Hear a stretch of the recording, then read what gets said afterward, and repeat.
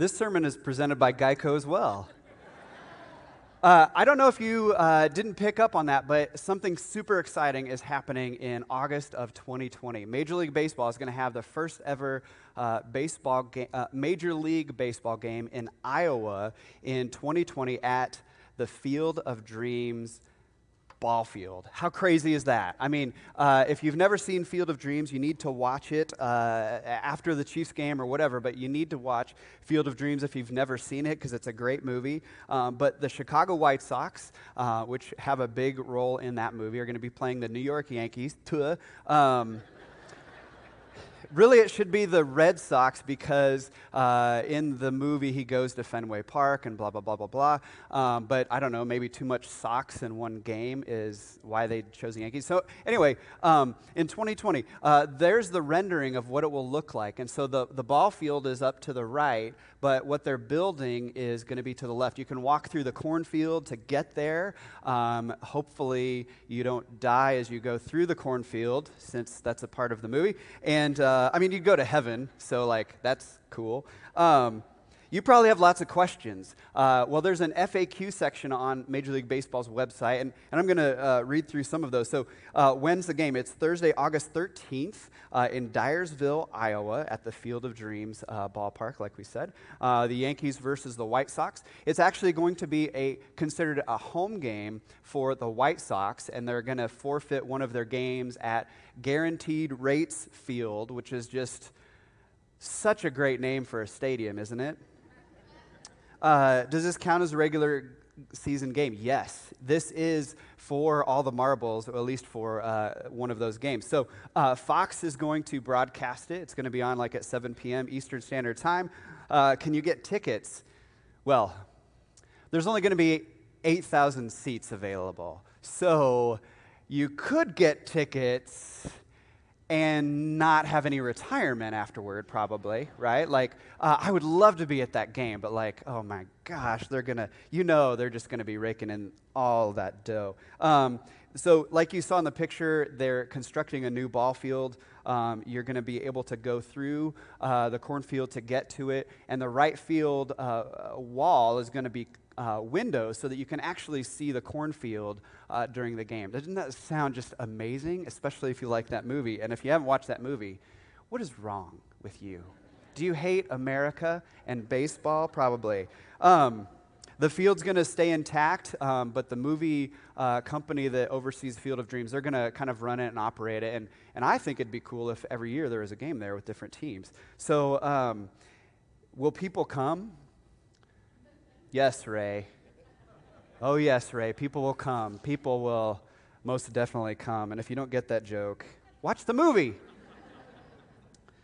There's some great headlines out there, but this is probably the best one that I saw. Build it, and they will gamble. Unfortunately, yes. So we're in a series called The Tangible Kingdom. It's based off of a book and an even better small group resource that talks about what is the kingdom of God. What is that, and how does the church fit into that? What does that look like? How do we make the kingdom of God actually tangible to people so that they understand it, that it's practical, that it's something that you can actually live? And it's a great resource. And so the questions we're delving into and looking at is how do we make it so that people can see Jesus at work, that Jesus is at work in the world, and that God wants a relationship with them? How do we help people see that having God in our lives is going to change us for the better and transform us in ways that we could only imagine? We believe that it starts with a paradigm shift, that you have to actually have a mental shift in how you're looking at what the church is supposed to be about. That it's not just about these walls, that we come in here and we gather together for an hour-ish, give or take, if Brian goes extra time in his message or not, and then we zip out and we're done. It's more than that. It's a way of life. It's being sent. And so last week we introduced a new term. It was the term missional. It's a word that you can use to impress your friends, but what it means is being sent. We get it from the word missionary, like what we talked about last week, that we are supposed to be a sent people, no matter who we are. That if we follow Jesus, we are a sent people, and we're supposed to fulfill the command to be a blessing to this world, just like how God commanded Abraham to be a blessing to the world. Today, we're going to give you another $10 word, incarnational. And you want to repeat that on 3, shall we? 1, 2, 3. Incarnational. Yeah, it's a big $10 word. You can impress all your nerdy friends. To be incarnational, what does that mean? It means to be with, as in how Jesus was with us when he came from heaven and became human. Incarnation means to embody in the flesh, as in John chapter 1, verse 14, the Word became flesh and made his dwelling among us. And so the missional part of this is Jesus leaving God the Creator and coming to earth to be sent to teach us how to live, to die and resurrect for us. And the incarnational part is how Jesus lived, how he lived among us, what he taught, and how he practiced what he taught. And so if you can picture a bicycle, if being missional is the front wheel that guides you, being incarnational is the back wheel that powers how that bike operates. The idea about being incarnational comes from our rabbi, our Savior, our Lord Jesus of Nazareth, and how we believe that God came to exist in human form for our redemption. So, our scripture for today is from John chapter 1, and so if you want to open up your Bible or in your Bible app, crack that open. I'm using a different version than what we might be used to. I'm using the Voice because I like how sometimes different versions bring out different feels to passages. And so this is from the Voice, John chapter 1. Before time itself was measured, the Voice was speaking. The Voice was and is God. This celestial word remained ever present with the Creator. His speech shaped the entire cosmos. Immersed in the practice of creating, all things that exist were birthed in him. His breath filled all things with a living, breathing light, a light that thrives in the depths of darkness, blazes through murky bottoms. It cannot and will not be quenched. The Voice took on flesh and became human and chose to live alongside us. We have seen him enveloped in an undeniable splendor, the one true Son of the Father, evidenced in the perfect balance of grace and truth. A perfect balance of grace and truth. That's one of the things that I love about this version, is that it brings a flair that maybe we kind of gloss over when we read a passage so many times in our lives. So many times as Christ followers, in trying to emulate Jesus, what we end up doing is forgetting about this balance between grace and truth and how you live that out. Does this sound familiar? Can you relate to this at all? We end up majoring on the truth a lot of times. This comes at the expense of relationships. Do you know that you have some people in your life that are always saying, well, it's the truth, they got to know it, and they're harping on it, and it's a little too much, like they need to just take a chill pill. You have some people like this in your life, maybe. And so what ends up happening is we forget to embody that balance of grace and truth. And Jesus was that perfect balance. Now, the death and resurrection of Jesus, that is the crux of Christianity. That is the heart of our faith, that we believe in that we live and die by that. That's the essence of what makes Christianity. But just as important as Jesus' death and resurrection is how he lived. And that Jesus made his life among us. That for 30-odd years, his presence was with people. That he hugged people when they needed it. He grieved with them when they were grieving. He laughed. He sat at the table and broke bread. He made fart jokes. You know he had good fart jokes. But he was present with us.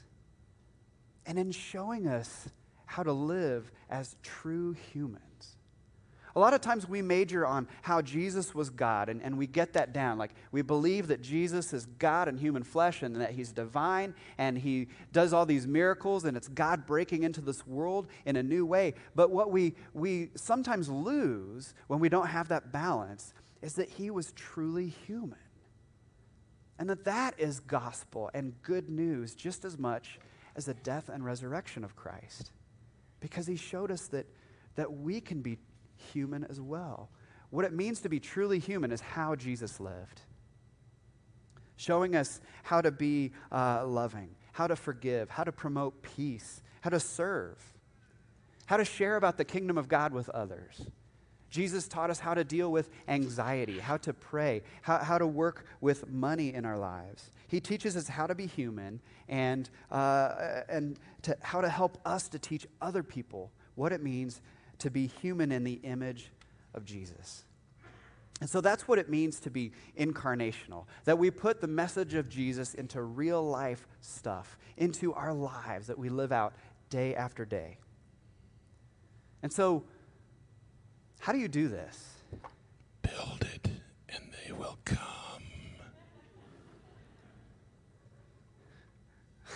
Again, you got to watch the movie.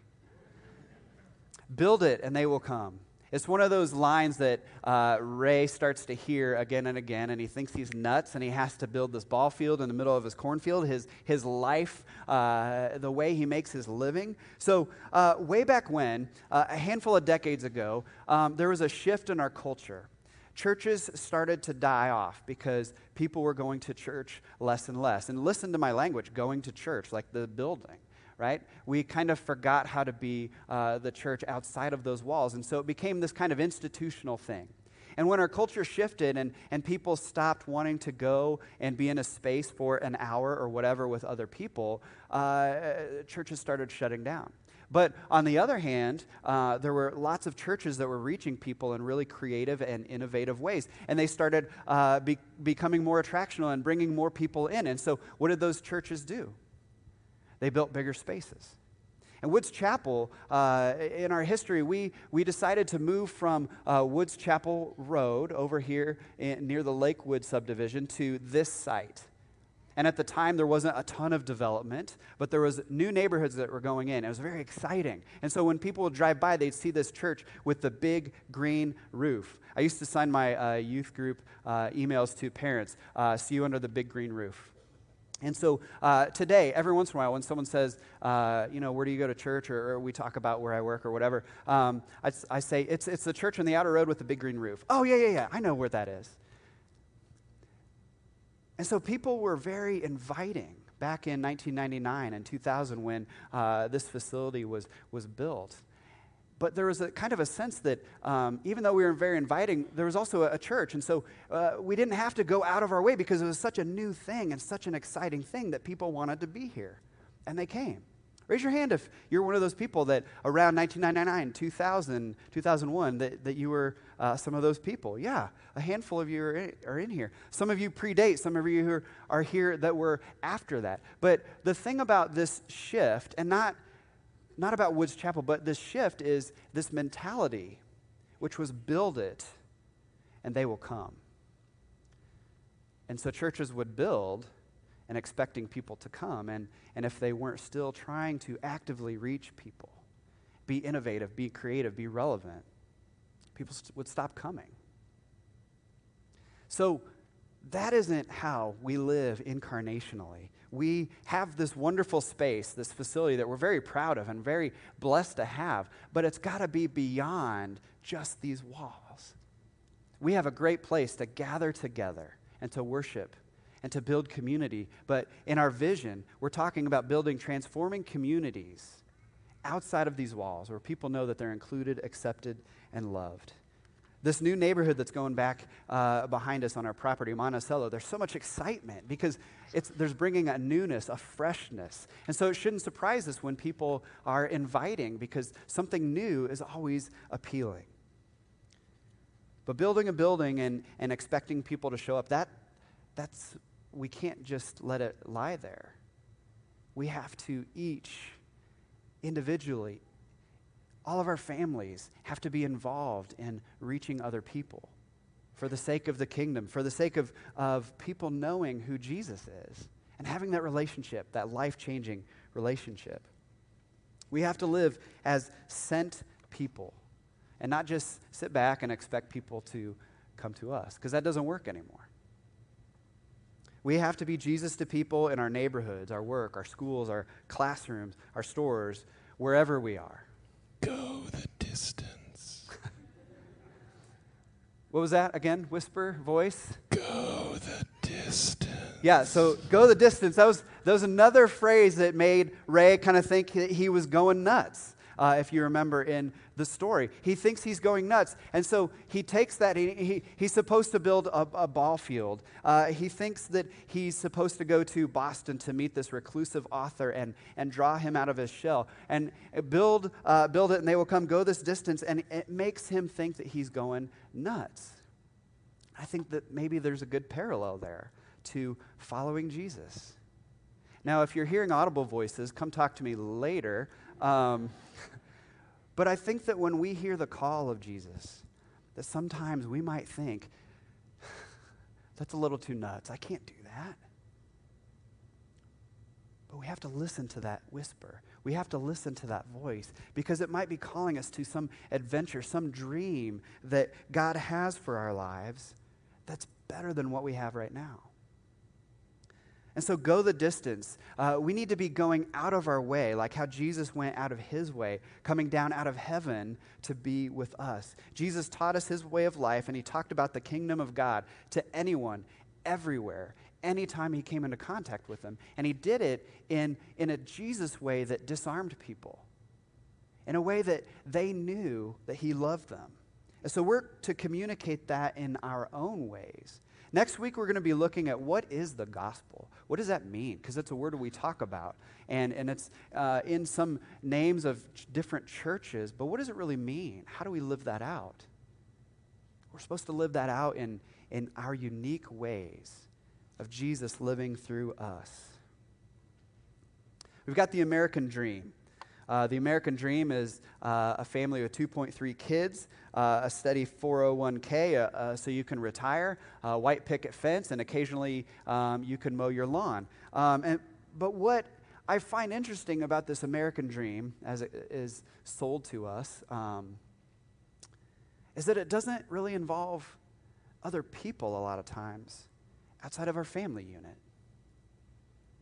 Have you ever noticed that? It's just about your family.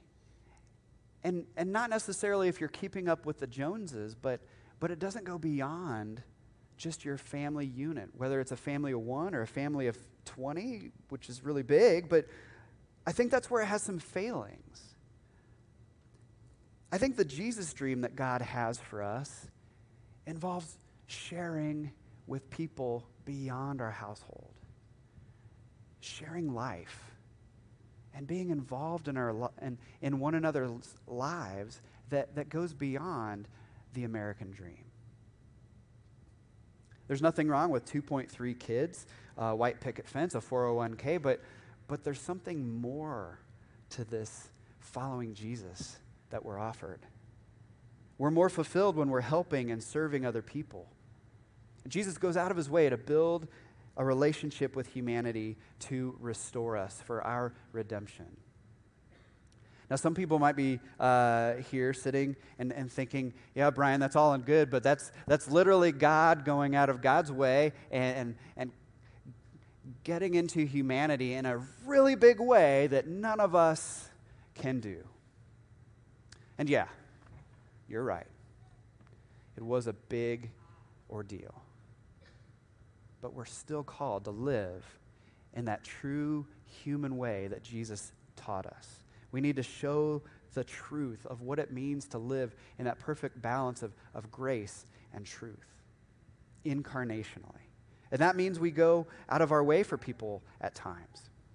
Learning to be more like Jesus is the process of learning what it means to love others the way we love ourselves. When I was in college, my sophomore year, there were 4 of us that lived together in a suite in our dorm. And 2 rooms that were adjoined by a bathroom.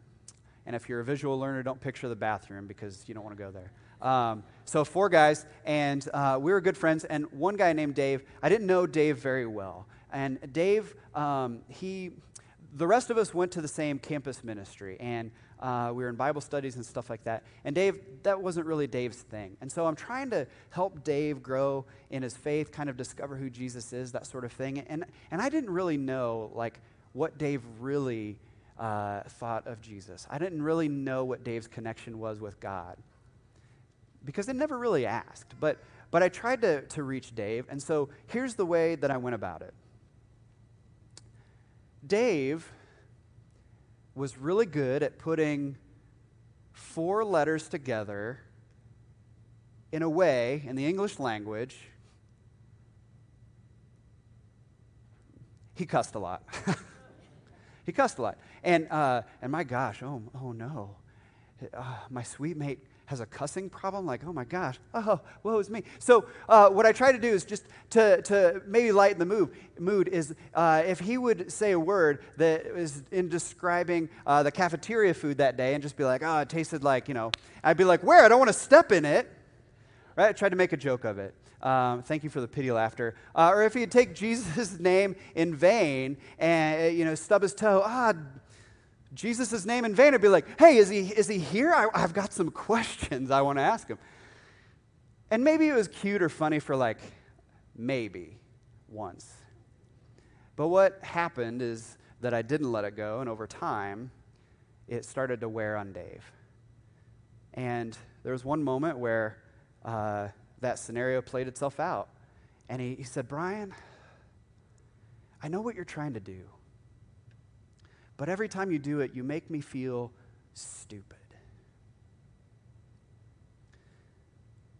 And I realized there was so much more that Jesus cared about than Dave's way of speaking.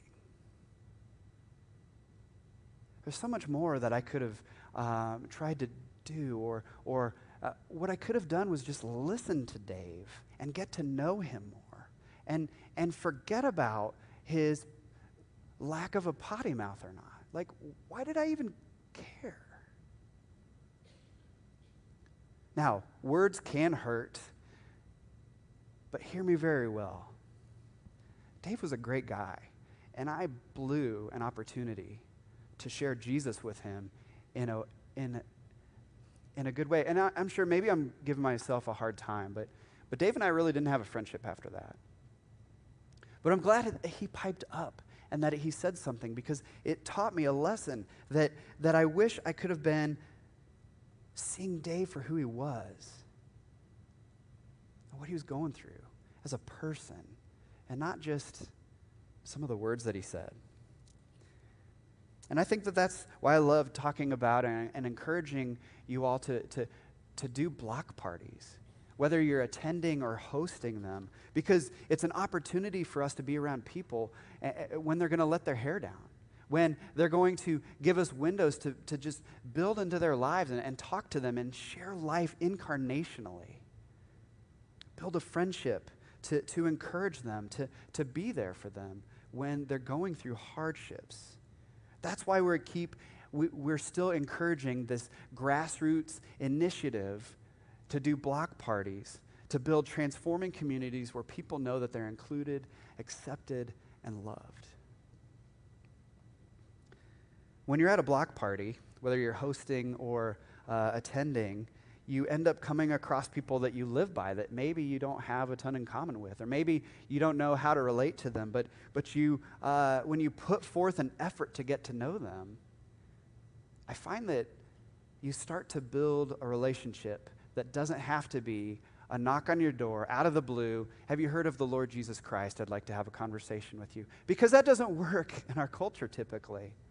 It's through relationships. It's through making those friendships. In Tangible Kingdom, they pointed out that the culture that Jesus and the first generation of Christ followers and several generations of Christ followers, that the culture they lived in was very different from ours, if you didn't know that. And this is what they say. They say if you wanted a relationship with God in ancient times, then you had to have a relationship with God's people, many of whom you would not want to talk with over the fence in the backyard. To be a part of God's people required that the fences come down, that eye contact be made with divinely connected people who are much different than you. Ease his pain. Ease his pain. I promise that's the last creepy whisper that we do. Thank you so much back there, anonymous guy. How do you live incarnationally? How do you ease someone's pain? Well, you're present for people. You follow the teachings of Paul, who was one of the first, he was in the first generation of Christ followers. He said this: rejoice with those who rejoice, mourn with those who mourn, live in harmony with one another. Do not be proud, but be willing to associate with people of low position. Do not be conceited. In Field of Dreams, Ray ends up meeting his dad at the end, and they play a game of catch. No, sorry for the spoiler, but it's a healing time for both of them. Because they're doing something together, they're present. When we pursue being incarnational in our neighborhoods and living as people sent to our neighbors, our classmates, our coworkers, then we find moments like in Field of Dreams where we have a window of opportunity to be there for someone, to live out that grace and truth that Jesus tells us to live. Paul tells another community he helped find Christ with the following: we cared for you. Because we loved you so much, we were delighted to share with you not only the gospel of God, but our lives as well. Surely you remember, brothers and sisters, our toil and hardship. We work day and night in order for you not to be a burden to anyone while we preach the gospel of God to you. We develop a heart for people when we spend time with them who don't know God. That's how we live incarnationally.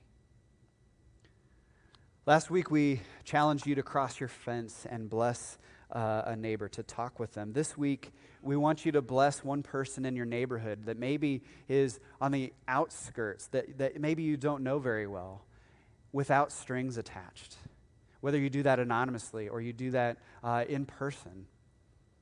But bless them without strings attached. And before you do, what we want you to do is pull out a lawn chair, sit down in your driveway, and just kind of observe your neighborhood. Look around. Think through your neighbors and their situations. Think through what their families are going through. Think about what their job status is. And pray that maybe God could inspire you for how to bless them. Let's pray. Lord God, we ask that you would help us understand and know what it looks like to be a part of building the tangible kingdom. Lord God, we're in awe of how you built relationships with people, how you ate with people that might make us uncomfortable, but you saw them for who they are, for the image that they are created in, as being one of God's kids. So we ask that you would help us to do that with our neighbors, coworkers, classmates, because there's someone for each one of us that we have a trouble seeing as one of your kids. We can't wrap our minds around how to reach our neighborhood. Help us to hear that whisper, to know how to make your kingdom tangible. We pray this in your name. Amen.